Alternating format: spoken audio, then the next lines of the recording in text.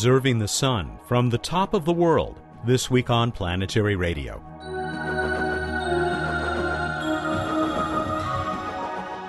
Welcome to the travel show that takes you to the final frontier, and this week back to New Mexico for the second stop on our science and space tour of that land of enchantment. I'm Matt Kaplan of the Planetary Society, and we're headed for the National Solar Observatory at Sacramento Peak to meet Dave Dooling. We'll also get a Phobos grunt update from Bill Nye the Science Guy. Bruce Betts is the manager of the Planetary Society's Phobos Life experiment on board the Russian Phobos Grunt spacecraft. He'll give us his take on the troubled mission just before we give away another Planetary Radio t-shirt.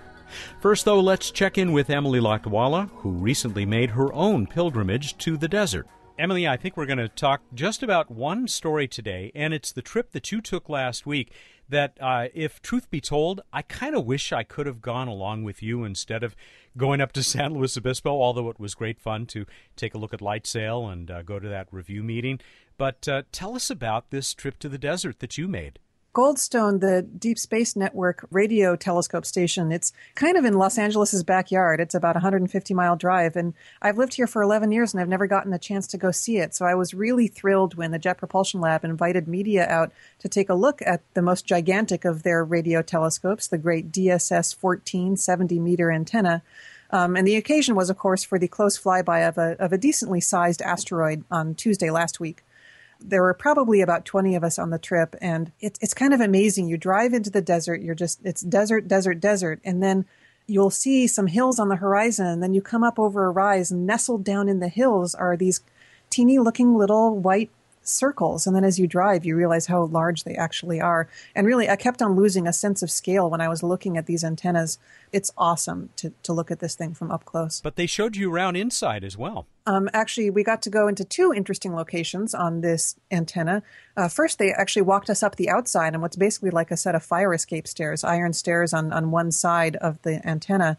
And they pointed out this gigantic bearing ring structure. It's kind of amazing to imagine the entire 70-meter dish and all of its support structure is all floating on this incredibly thin film of oil on a 7-inch wide steel ring. And they actually had to replace this ring last year. It was a huge operation to jack up the whole antenna by, they said, about half a centimeter, a quarter of an inch. And then they replaced that whole steel ring, and then they set the antenna back down on it. It's an amazing piece of engineering. And the guy who was giving us the tour, he seemed to just be blown away by the engineering himself. It's kind of great to see somebody who's so excited about the job that he works on. Floating on a quarter millimeter of oil. Anyway, very quickly, take us inside, and what did they show you? Inside, there were people monitoring what was going on with the antenna, and to my great surprise, there were actual radar astronomers sitting in the control room looking over the shoulders of the people who were operating the telescope, because they were looking at this asteroid. And when an asteroid gets as close to Earth as 2005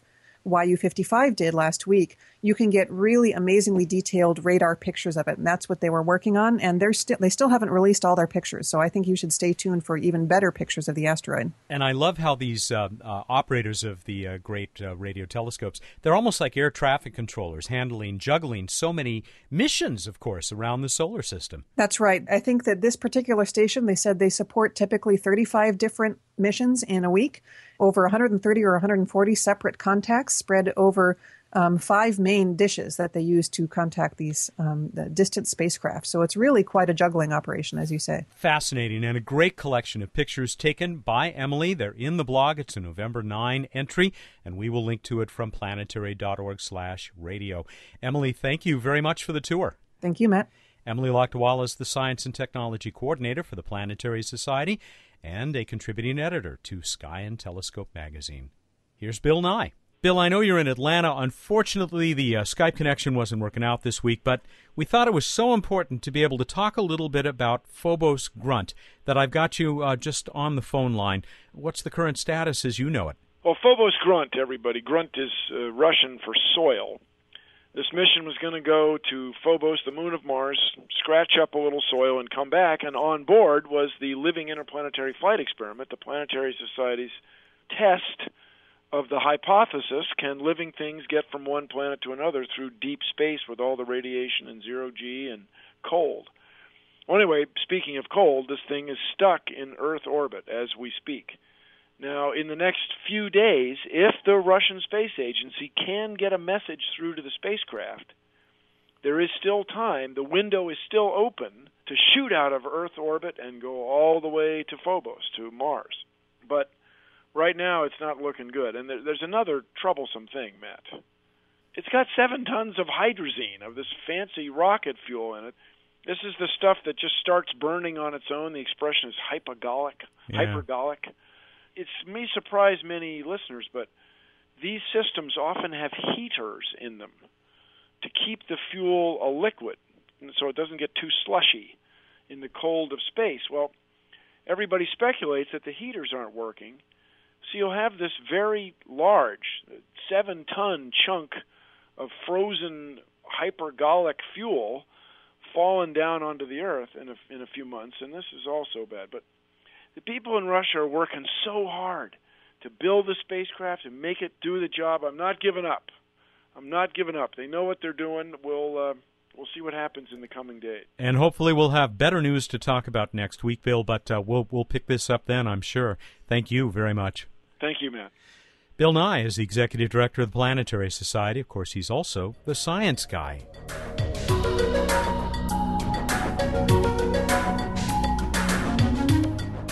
It was a lovely day. I drove out of Cloudcroft, New Mexico on Highway 63, otherwise known as the Sunspot Highway. Along the way was a 1 to 250 million scale model of the solar system, courtesy of my destination, the National Solar Observatory at Sacramento Peak. I pulled through the gate of the compound and parked in front of the Great Visitors Center, packed with displays created by my host, the observatory's education and public outreach ace, Dave Dooling. What a gorgeous drive on the way in here. That is one of the most beautiful roads I've ever been on. But you missed it at its peak. About 2 weeks ago, the aspen were turning, and it looked like God had taken yellow highlighter across the woods. This place is like, it's not just an observatory, it's a whole town. It's like a village up here. Yes. We were started in 1947 with a couple of observers from Harvard, and the Air Force decided this was the place to build a solar observatory for what became early space weather forecasting. And it was remote. The beautiful road you came down did not exist until the 1960s. So they built a small village to go with it where all the base personnel lived. NSF now owns and operates the facility, so if you work here, you can rent one of the houses that the Air Force built back in '50. Dave showed me around the popular visitor center. Its displays include many astounding images, including several high-res shots of sunspots. My God, the structure of that thing, it looks like a living thing. In many ways it is. First off, when you look at a sunspot, you're not looking at something black. Even though the center of it is called the umbra, which a name given by Galileo and his contemporaries because they thought they were looking at a shadow on the face of the sun, comes from the root word in Latin from which we get umbrella. It is actually quite bright. It's brighter than the tip of an arc welder's torch, which tells you how much brighter the surrounding sun is. But these things constantly change. Any picture that you see of a sunspot, by the time it gets into print, unless you're looking at a real-time downlink from a satellite, that spot's changed and quite possibly gone. No fixed features on the sun. Things are constantly moving and changing. The granules around it are about the size of the state of Texas, and in textbooks, they are drawn as little perfect circles of circulation, and that's not right. These are random globs of hot gas rising, shining light into space, and then cool gas jetting back to the interior. So it's really like the surface of the sun being covered by 10 million lava lamps, constantly moving back and forth. So yes, almost living is a good description because it is so dynamic. It is changing so fast. I don't know what to compare it to, an anemone or just these filamentary structures that surround the umbra. That is the penumbra, which means almost a shadow. And this is where the magnetic flux that causes the spot is leaching out into the rest of the photosphere. And there's some complex flows in there called evershed flow and reverse evershed, where you actually have the gas moving horizontally back and forth. The resolution, the sharpness, if you will, of this image is about 7 times greater than the sharpness of this image, which was taken with a larger telescope. Now, in general, a larger aperture means higher resolution, greater sharpness and definition to the detail, except if you're on the ground which most telescopes are, the atmosphere is this horrible rubber lens that is constantly wobbling back and forth in front of the telescope and blurring the view.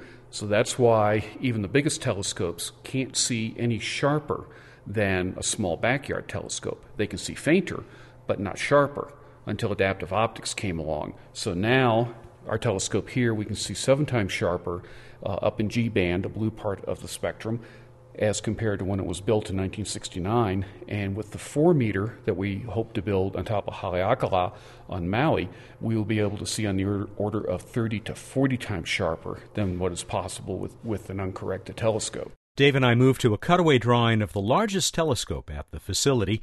The Dunn Solar Telescope extends about twice as far underground as above, and it has other surprises. This is a vacuum chamber? Yes, it is a vacuum tube, and it's about the same height, top to bottom, as the Saturn V moon rocket. So it's it extends, the whole structure extends 135 feet above ground and then another 220 feet below ground. The vacuum tube, of course, is a little shorter than that.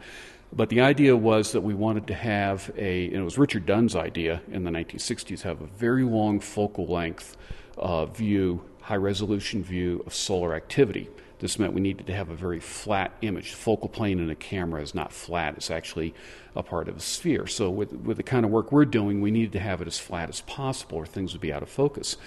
Having a long evacuated telescope barrel would be impractical because hanging it or mounting it at an angle like a conventional telescope, it would sag, and that would be a mechanical nightmare.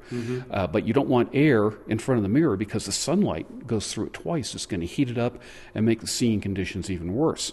So Dr. Dunn came up with the idea of suspending the whole thing straight up and down, and then we have 2 mirrors up top and a window that came out of the same production line that made the blanks for the Space Shuttle orbiters that tracks the sun, reflects the light down to the primary mirror, and that focuses it back up to the Coude platform, this 40-foot diameter rotating platform that is welded to the telescope barrel. So the whole thing, all 220 tons, will rotate very slowly to track the sun across the sky, so the area that we're studying does not rotate in the cameras. It makes for very stable seeing.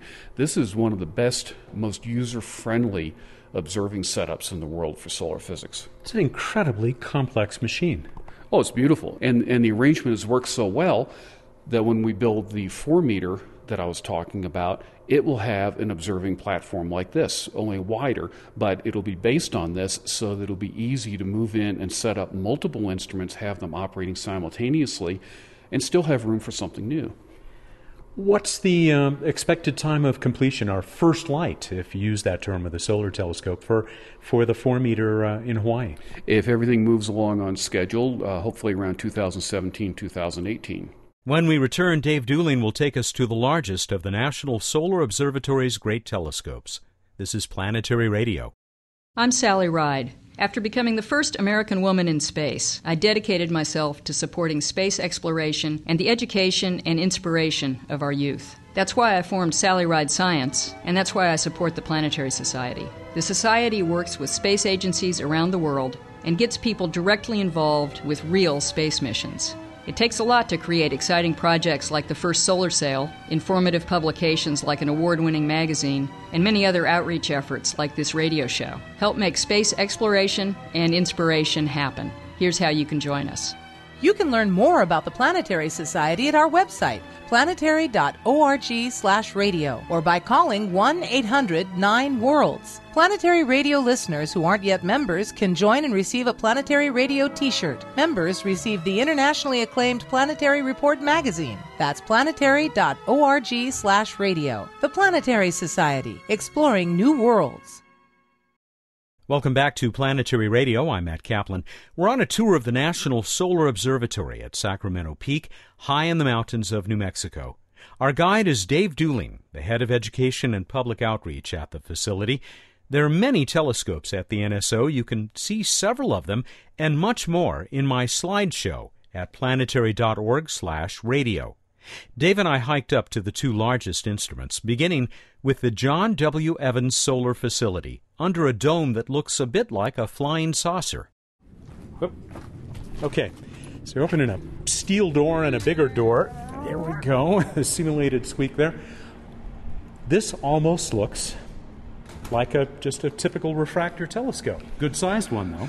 Well, at the front end, that's what it is a refractor telescope. The key difference is that we have an occulting assembly in the middle of it that rejects the light from the bright disk of the sun and just reflects the light from the corona into the observing platform on the other side of the wall up there.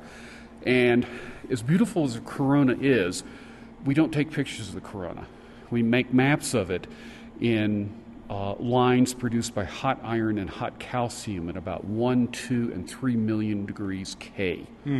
These ions line up, because they're electrified, they line up along the magnetic field lines, and that lets us see the structure, ultimately, of part of the dynamo that is rooted inside the sun, and lets us track and predict some of what solar activity is going to do. One of the great pleasures I have when I drive from Long Beach to Pasadena is looking up the hill, and I can see the solar telescopes above us. But I think you're considerably higher here. What's the altitude? 9,200 feet. Yeah, that explains why I get a little winded. Enjoying the vacuum? But we had to be here, and that was one of the selection criteria back in 1947 when it was started, was to have very clear skies for coronal observations. So even though conceptually this telescope is relatively simple, building and operating it is not a simple matter. In fact, the coronagraphic telescope did not exist until the 1930s. It was invented by Bernard Liot in France, and he came over and consulted with us on the design and construction of this in the late 1940s. Part of the mechanism for rotating the dome is the transmission from an old Chevy pickup, and it's the second one. We burned through the first one and had to scrounge scrap yards to replace it. There's no question that the king of the hill at the National Solar Observatory Sacramento Peak is the Dunn Solar Telescope. This is the huge vertical instrument with the vacuum chamber Dave Dooling described to me in the Visitor Center. I'm walking up a little incline now toward this big white sloping structure that looks like some kind of alien monument. Funny you should mention that, because there are actually some people who think that the Roswell saucer and bodies are buried down in the basement. Up here? Yes, yes. You know, we were started the same year as the crash, and we have a couple of trucks parked Army camo, painted Army camo, and a few other things. And why else would the Air Force dig a hole in the top of a mountain if they weren't trying to hide something? It's not true, is it? Well, I went to the bottom once, came back up, didn't see anything suspicious, but of course I neuralized myself on the way out, so. Just as well. All right, so we're going in here. Observing in progress. Nope, you can use a flash because it's too cloudy. Okay. Just like Palomar and other big scopes, you don't get a feel for the scale until you're actually looking up at it. It is immense. It's not the biggest industrial apparatus in the world, but it is big, it is impressive, and you can see the main barrel of the telescope exposed right here in the middle, and then these three large barrels on the sides used to hold diffraction gratings and spectrographs from early days. Now we have more compact, sophisticated instruments that we use, including 2 adaptive optics benches. We're the only solar telescope in the world with 2 AO benches and several setups. For example, immediately in front of us is a setup for what is known as multi-conjugate adaptive optics, where instead of trying to correct for the entire problem, we will have 2 or 3 mirrors focused or conjugated to different altitudes in the atmosphere, each one solving the turbulence at a different altitude. So one would be focused, say, just outside the telescope, one at about 6 kilometers and one at about 9 kilometers. And it's looking very promising. This is quite a bench here, an optical bench. Yes. For those who are not familiar with it, an optical bench is a massive, heavy metal table that is designed to absorb as much vibration as possible from the ground. The instrument that's over on this bench is IBIS, and that's a guest instrument, permanent guest instrument from Italy. IBIS stands for Interferometric Bidimensional Imaging Spectrometer. Easy for you to say. Right. It's an optical trombone. You can adjust its frequency? Exactly. Just like a trombone. On a trombone, if you want to get a low note, you push the slide out and the sound oscillates on a longer resonant path. The shorter notes get canceled out, and you want a high note, you pull the slide in. The short wavelength, the high notes get reinforced, and the others get canceled out. You can do the same thing with light, with 2 glass plates and a thin air gap in between. And if the wavelength is a match for the size of the gap, that one gets reinforced and the rest of the white light gets canceled out. But you've already seen this effect. Yes, you have already seen it in a soap bubble or an oil film in a parking lot. The colors that come out of the soap bubble or the oil film are an indicator of the thickness of that layer relative to the light. Oh, fascinating. Yeah. Yes, except we do it in a very controlled fashion here. Yeah. So here, not far from one of the great astronomical tools in the world, is one of those insert a quarter, look through the telescope things. We have to pay for this place somehow. It says for distant viewing as I swing it around. Right, here. but it is kind of blocked out so that you can't point it and look at the sun, which would be very, very dangerous. Yes, good. And this is quite a view from up here. I'm going to back off over this way a little bit and stand up here. Wow. Yeah, you can see all the way across the Tularosa Basin, which is a part of a rift valley caused by the crustal plates pulling apart. So this is a stretch mark in the skin of Mother Earth. And you can see White Sands National Monument and Holloman Air Force Base over to our right, and White Sands Missile Range is over in that direction. And yes, you can see rocket launches from here. Spectacular. Absolutely spectacular. So here we are back in front of the Sunspot Astronomy and Visitor Center. Dave, thank you so much. It has been really, what a terrific tour and a great, great time I've had up here on the hill. Come back and see us and bring the entire Planetary Society with you. Hear much more of my tour and see my slideshow of the National Solar Observatory at Sacramento Peak at planetary.org/radio.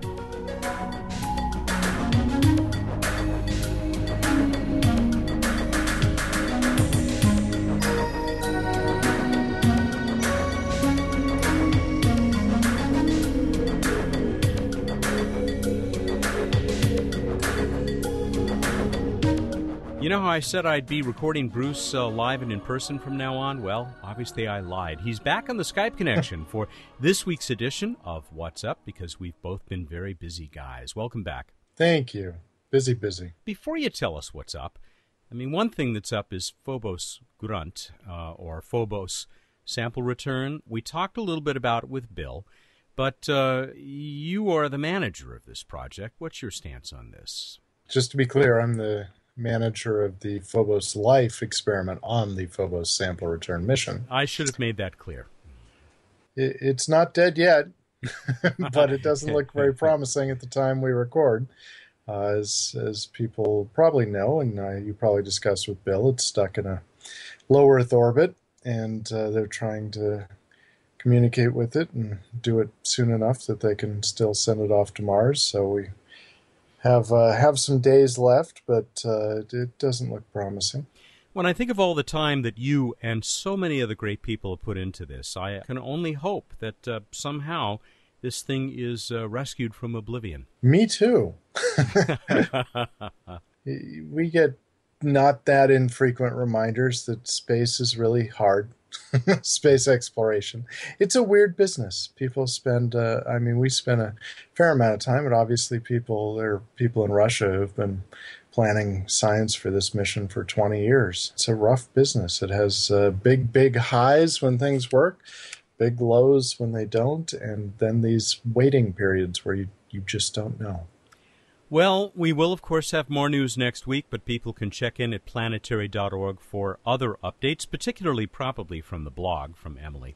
Well, they can also check Emily's Twitter or my Twitter feed also. True enough.